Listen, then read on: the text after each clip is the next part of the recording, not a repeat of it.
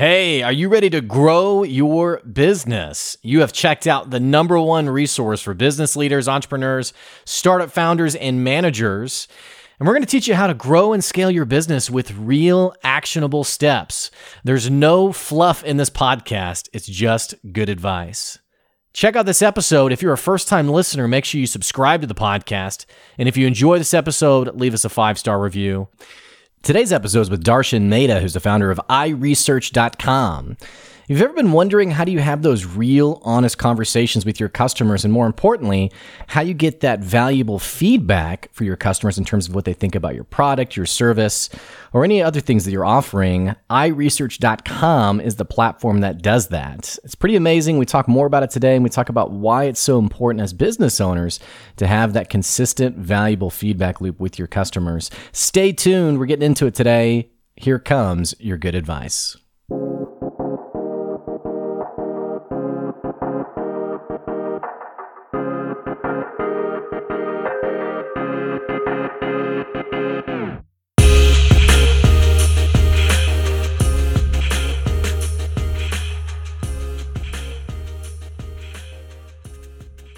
Hey, welcome back to another episode of the Good Advice Podcast. So you may be thinking about in your business, hey, how do I actually talk to my customers? More importantly, how do I talk to people who can give me insights on the direction my business needs to go? A lot of times when we're thinking about our new sexy entrepreneurial idea or our new startup, we go to our best friend, we go to our mom, we go to people who we know love us and like us, and they'll tell us, hey, it's great. You do it, you make it happen. But many of us wonder, okay, what do unbiased people think? How do I actually do the market research I need to do to actually get my business in a place where it can actually start to make some money? We're going to be talking about that today. I'm sitting down with Darshan Mehta. We're going to be talking about his business, iResearch.com, that he started back in 1998. He's been in business for over 2 decades. He's also the author of the book, Getting to Aha, Today's Insights Are Tomorrow's Facts. He's also been an adjunct professor pretty much all over the world, from France to Switzerland to Washington, D.C. And we're going to be digging into the journey of not just his startup and the awesome things he's been doing with that, but more importantly, some of the insights that you can take along the way. Darshan, it's great to have you on the show today. Hey, it's great to be here, Blake. I really am excited to talk to you. I am as well. And tell me, first of all, where are you calling in from? I'm in Washington, D.C. currently. Okay. So how's the weather? It's good. It's usually pretty awful heat, but right now it's pretty good. And having a good summer so far. I didn't know if it was just miserably hot where I am or if it's if it's other places too. So well, actually the last year and a half I've been spending in Thailand. Oh my gosh. Okay. So this is cool. I was reading about your bio. I was seeing that you've taught all over the place. I mean, talk to me a little bit about that. I mean, that has to be such an exciting part of your journey. Sure. This kind of related back into how I got into this as well, as I've always enjoyed when I was in college, case studies, like solving problems. Yeah. And I often notice that a lot of times you're given all these facts, figures, and numbers, but the real key is discerning through all that noise and getting to what's really causing the problem. Because once you identify the problem, then you can start working on solutions. So having said that, I decided I just wanted to do that when I got out of college, and I decided to go into consulting. And that led to me actually getting into market research and solving problems, because I like the variety of problems. I don't really mind problems. I just love solutions. Mm-hmm. Well, I mean, the market research world, I mean, this is something that everyone dips their toe in at some point whenever they're trying to grow their business, especially if they're a startup, they're trying to validate their idea. It feels like, I think of it like, I'm trying to think of how to phrase this. It's like the post iPod world where, everything we want it now. Like we just, like the iPod, you can just scroll and like you can just have your music, right? As opposed to like flipping through like the Rolodex binder thing. But it almost feels like everyone wants the answer to what their customers want and literally in a heartbeat. And it feels like there's a lot of bad advice on this. Talk to me about the market research game and maybe more specifically, why did you start iResearch? So insights are, I think, the real key. And that's where he basically is a differentiator. We live in a very hyper competitive world. You're not only competing with the person next to you, it's the person in your state, in your country, and even now internationally. Yeah. Right? And so how do you differentiate yourself?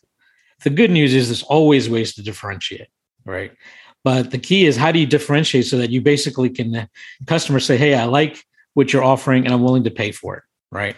And that's the ultimate getting to product market fit for entrepreneurs is getting there. And even well-known companies that we know now, they didn't have that initial product market fit until they started talking to customers. But Airbnb is a perfect example. Do you know their story? No. We both work in like the entrepreneurial startup world. Everyone has like their version, right? Of like, but it's more like ego. It's like, well, we're basically Airbnb, and so, yeah, no, tell me the story. Well, they started out in Texas to basically, they wanted to go to a conference they couldn't go to, and they realized, hey, maybe we can rent somebody else's rooms and stuff. But long story short, they were actually, I think, at Y Incubator.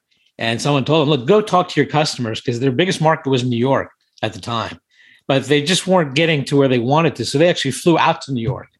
And they actually sat down with real customers that were posting. And they realized one of the things that they were just not doing well was putting on good pictures. So they just gave them better ways to put on better pictures and do it. And within a week, they more than doubled their sales on Airbnb.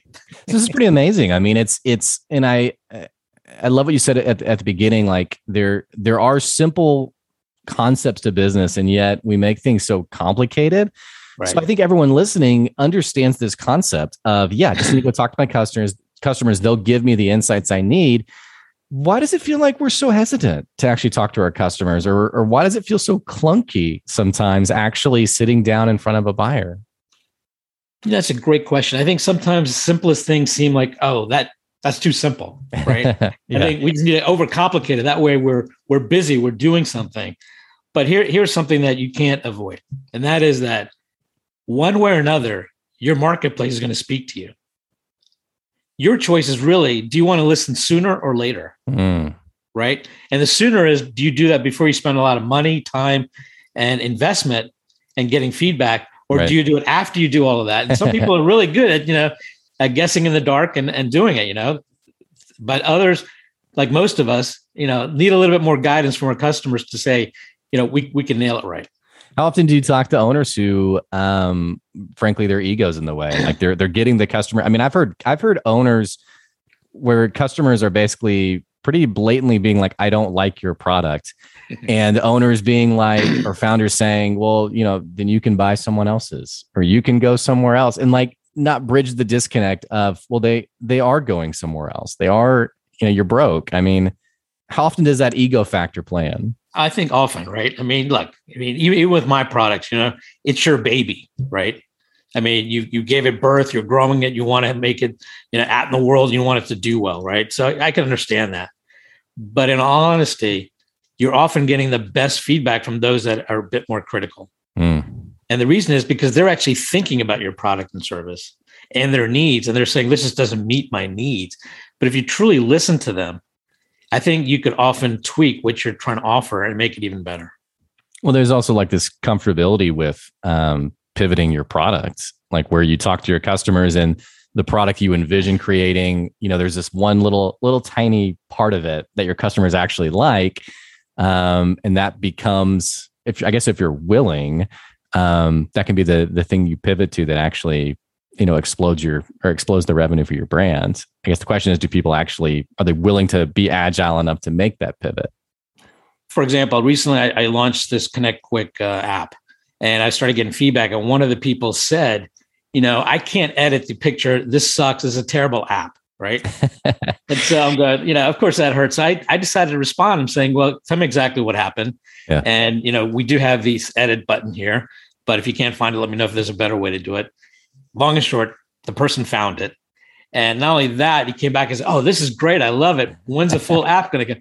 So a lot of times people, again, are kind of reacting quickly. And instead of taking it personally, actually take that as a benefit, because they actually took the time to give you feedback. Yeah. Because, a lot of people just walk away and you never hear anything. Right. They might tell 10 other people, but not tell you. And that's more harmful, right? But if they actually take the time to tell you whether it's positive or negative, put the personal ego aside and say, hey, what are they really saying here? And that requires you basically stepping out of your shoes into their shoes. And perhaps, we're not talking about facts, right? I mean, factually, the edit button was there in my app, right?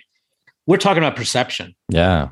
And that's where you need to manage perceptions. And quite honestly, I've often found that these types of people who give the feedback, they're your biggest opportunity to become super fans. Wow. Okay. So let's drill into this concept of the super fan. Talk to me more about what you're getting at with that. I would say there's a certain people that are really hypercritical about something, right? But those are often the ones that if you can meet or address that critique, they will become your super fan and say, wow, this now fits what I'm trying to do. I mean, a perfect example is Patagonia. I mean, the company was started because the owner felt like everything out there just sucked. And he was just a super hiker, naturalist going out there, and nothing met his needs. So he ended up saying, in this situation, making a product. And as a result, he has super fans because they identify with this. Yeah. Yeah. Well, I mean, in getting to that point of the super fan, or I like to call them raving fans. Sure. People who will stand on top of a mountain and shout out your business name. I mean, they've drank the Kool-Aid on your behalf, I guess. Parsing through this feedback, is there any insight there around getting thick skin and becoming resilient to some? Because people nowadays, I don't actually, maybe this has always been the case, but even on social media, on like your website page or what have you, not only will they give the feedback, but I mean, they'll write it in the most harsh. Sure. I mean, let's say this was the worst experience I've ever had, or, I mean, I've seen some things that are very like aggressive, where someone just had such a bad experience, a very visceral reaction. How can we as business owners develop that thick skin and frankly not take it personal so that we can lean in to those experiences and maybe even potentially turn them into a super fan? Great question. I think the way I deal with it is saying, look, sure, I take it personal, but I'm not going to reflect that in what I'm writing and putting out publicly, right? Mm-hmm. So you take a step back, get over the emotion, and really think about what they're saying.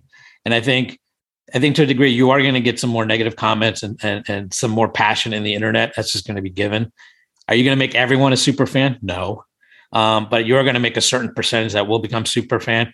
And I think the best thing, whether it's positive or negative, I would highly encourage everyone to respond one way or another and maintain professionalism and try to keep the emotion out of it. That's great advice. As long as you keep the emotion out of it, doesn't mean they will or they won't.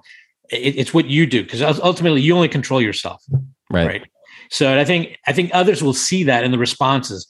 But what happens if you don't respond to the negative stuff, then that can take on its own character and being without any response from the original creator or owner or brand. And that's where you lose control of the message. And you don't want to do that. As long as you say, look, and sometimes, look, you just make mistakes and own up and say, hey, we made a mistake. You're right. We'll fix it. People are looking for, authenticity in the fact that you're willing to listen and react, not just a one-way conversation. Mm-hmm. Well, and it seems like, there's so many opportunities to differentiate yourself, and even having those kinds of honest conversations can go a long way. It also seems like many of us I've talked to many entrepreneurs who are just starting out, who basically their perception of entrepreneurship is essentially, I don't want to fail. And so whatever I do, I want it to work immediately and from the get-go. It's almost like I'm stepping up to bat, and I literally have one pitch that I want to hit. Sure. Talk to me a little bit about, just gonna say, the journey of entrepreneurship and like what it really looks like. I mean, is it this one and done? You knock the ball out of the park from the get go, or I mean, we know the answer. I mean, what Well, even if you do knock it out of the park the first time, if you're a true entrepreneur, you're going to want another ball game. Right? So, and I think that's where we can talk about failing. What is exactly failing? Right? Is failing that you make a decision and it was a wrong decision, and let's say you trip and fall on your face? I would say that's not failing. I would say that's trying, right? Mm-hmm. I think failing is not learning from that, right? If you make the same mistake 2-3 times, now there's a common denominator. It's not the failing. It's you're not learning from it. Mm-hmm. And I think all these opportunities where you might make the wrong decision, and of course you're going to, nobody makes them all right. Those are all opportunities to learn, to change, and to adapt. So I think it's the definition of fail that one should really think about. it feels like the people who've been in entrepreneurship, they have like a comfortability with this concept of, swinging and missing. But on the same token, it also feels like people have developed these entrepreneurial personas that it's like I got to be the next Steve Jobs, like I got to be the next, and it's like these celebrity-esque figures in their mind of, that's what I want to be. I guess sometimes rather than like really drilling in on like what does the customer wants, like how does my product help them?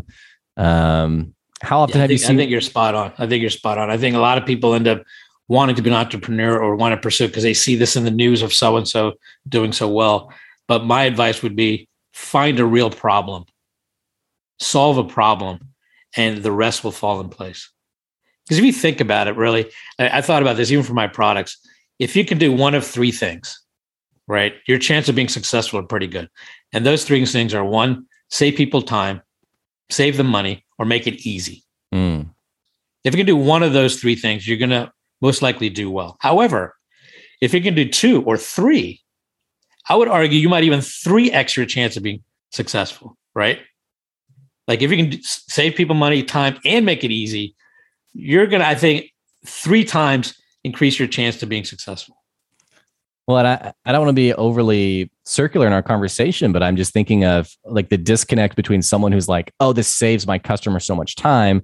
And then they finally talk to them. And the customer's like, that doesn't even help me. I don't even want that. And so it's interesting, again, not to beat this horse any longer. But it's interesting, our perception versus our customers' perceptions in that disconnect sometimes. Right. So. And ultimately, they need to be convinced that this is going to help them save time, money enough that they're willing to pay for it. Right. Mm-hmm. But there's one more element. It's 3 + 1, what I call. And the fourth element, and this is the X factor, is can you evoke an emotion? Right. If you can evoke an emotion, you're not going from 3x, you're going to potentially 6, 10x based on that emotion. It's the power of messaging, the power of your brand. I mean, I'll give you another example. I think Steve Jobs did it perfectly, right? I mean, they weren't the first MP3 player out there. But when they did, I think he saw what was happening in the technology. Drives were getting smaller and cheaper. And then he realized, why not come up with a concept where you can put 1,000 songs in your pocket? And I remember when he did that, it's like, what? Are you kidding me? I can put 1,000 songs in my pocket? Because before then, you're carrying around CDs and all this stuff. And that evoked an emotion, right? And not only does this save time, money, and made it easy, but it also evoked an emotion like this is really cool. And then you throw in that flywheel, right? Yeah. Well, there was, I remember, there was like a sense of pride with it too, where the sense of, you had your CD binder and you would flip through and choose, the CD you want. But I remember getting my first iPod and I'm not sharing it with anyone, but like for me, there was this sense of like, wow, like I get to have like, everything's right there. My whole collection. And I was like, this is my collection. I remember getting on, back in the day when you'd have to get on iTunes and like sync sync it together. And, you're constantly adding to iTunes and, I think it's a great, you make a great point on drawing in the emotion factor. Yeah. So I think one of the things people are doing these days, they're no longer buying products. They're buying experiences. There's how does products out there? Well, how does someone create that experience? Are we back to talking to your customers? How does someone really legitimately create? Because here's what I think about is I think about people who they go to like these answers without actually differentiating themselves. So like one of the things that drives me crazy when I talk to entrepreneurs, I ask the question like, why? Okay, so why would I buy from you? And the answer I always get, like 9 times out of 10, is customer service. And we give the best customer service. And I'm like, this cannot be true for everyone. When's the last time you truly had a memorable, authentic, like wowing experience when it came to a company and their customer experience? But yet we as business owners, like we hang our hat on we're different. We do this. How do we authentically create this differentiated product that creates that experience? Yeah, I think, first, a lot of people, you start with the product, right? But then at some point you need to step back and say, what's the total experience from the very first time someone contacts me to the time they research the product or find out the features and benefits to actually buying it, then actually getting it, and then actually opening the box or whatever, and that whole experience. You need to think about that total experience, because actually customer service begins at the very first point of contact, not after it's sold.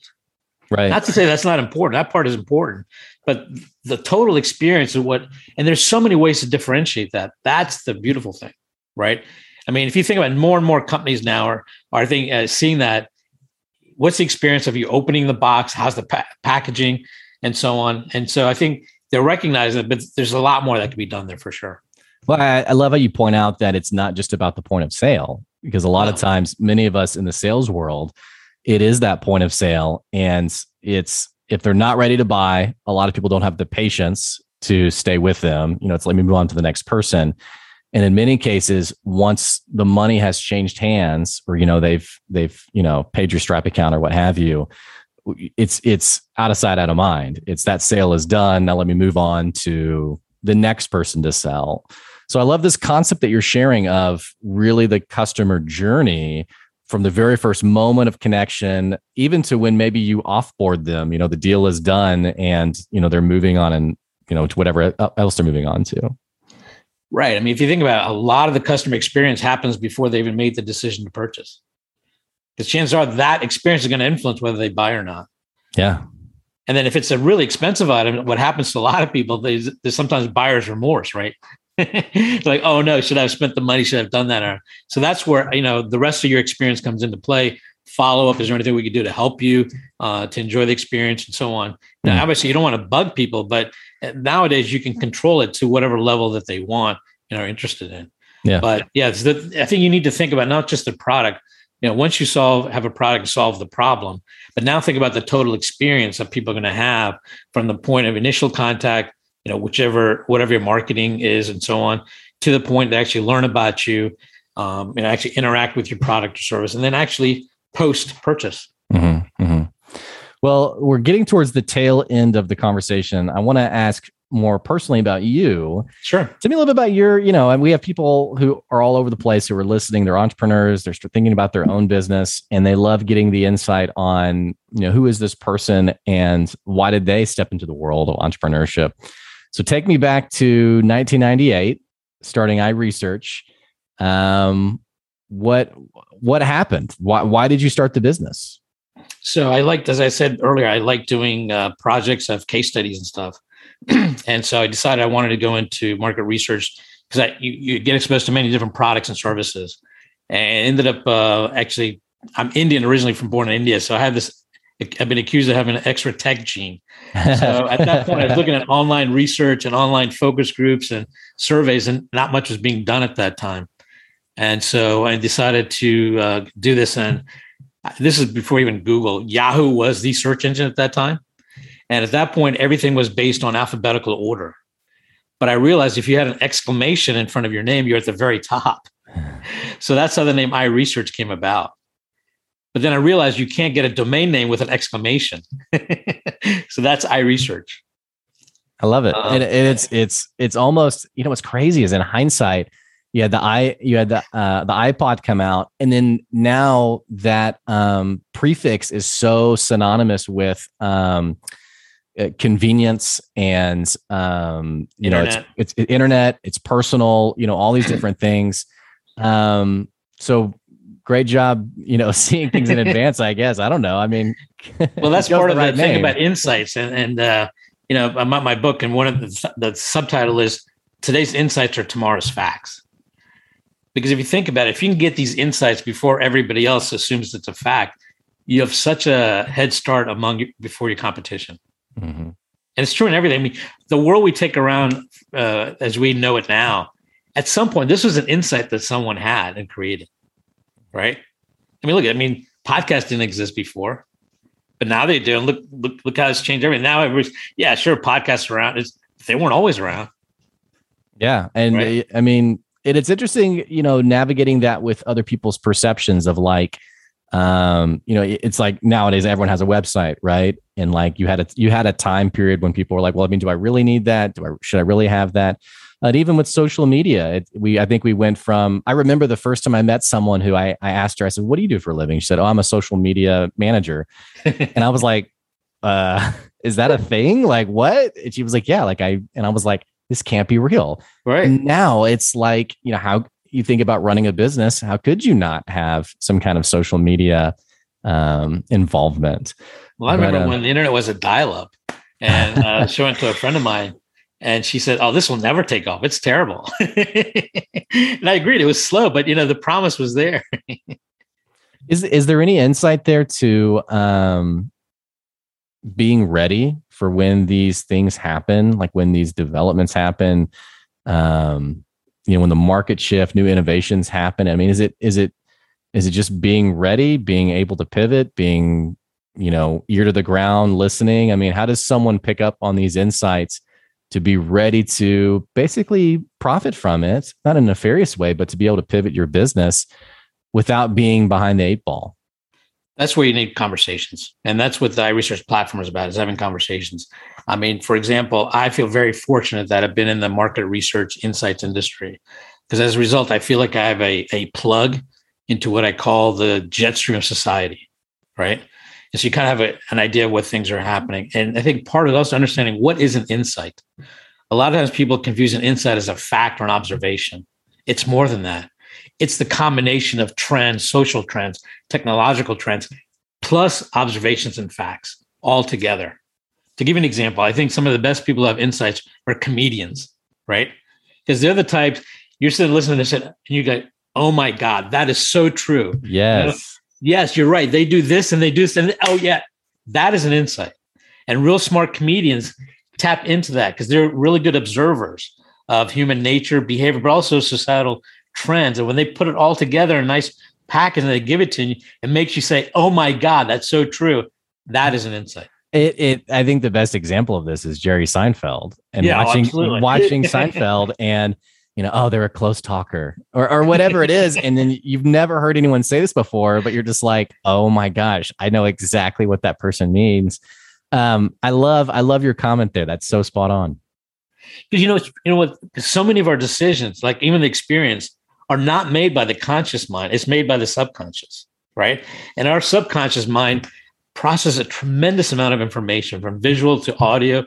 And so a lot of these things we're thinking and feeling, but we haven't articulated or crystallized the thought. But that's when a comedian comes around and crystallizes that thought. And you say, oh my God, that's so funny. I've thought this, I felt this, or, that is an insight. So and those insights are all around us. And all you really need is conversations, And once you do that, you'll see that. I mean, honestly, you don't even need to worry about competitors because now you can become your biggest competitor. And taking it back to our first conversation, this is so simple to understand. The question is for the listeners, will they actually step in and actually have these conversations and seek out these conversations? Or more importantly, maybe they should just hire you and your business to help facilitate it on their behalf. Well, actually, I've been doing this for a while as a consultant, but now I'm actually setting up the platform and training people to do it on their own because they can do it on their own. And the thing is, it's better if they do. But I do think they have a couple of challenges. They have to overcome the bias nature. They have to be open to listen to positive and negative feedback, right? and to learn from that. But I think it can be done, and it can be done a lot faster and more affordably nowadays than ever as well. And that's the key because the insights are out there, and you just need to tap into them. And if you do this enough, you'll get better at it, and you'll see that it's just a whole new world. Well, Darshan, this has been a wonderful conversation. It's been so fun. I've gained plenty of insights myself listening to you. For people who are listening themselves, they're thinking, okay, I want to connect with this person and maybe even work with this person. What's the next best steps for them? The best way, they can register at www.iresearch.com, or they're welcome to send me a direct email at dm@iresearch.com. Perfect. Darshan, this has been great. Thanks for coming on today. Hey, it was great talking to you, and it was a pleasure. Thank you very much. Of course. Hey, for our listeners, I'm going to put the link to iresearch.com down in the episode description below. And also you can email Darshan directly at dm@iresearch.com. Hey, if you've been listening to the podcast and you enjoy the podcast, what the heck are you waiting on? Click that subscribe button, click the follow button so you can keep getting good advice wherever you're at. And don't forget, if you love the podcast and you want to buy me a cup of coffee, you can go to my Patreon, patreon.com/goodadvice. You can also get your business advertised on the podcast in our introduction. Again, that's at our Patreon at patreon.com/goodadvice. Hey, we appreciate you. Thanks so much for the support. We love bringing you good advice, and I hope you enjoyed today's episode. We'll catch you later. See ya.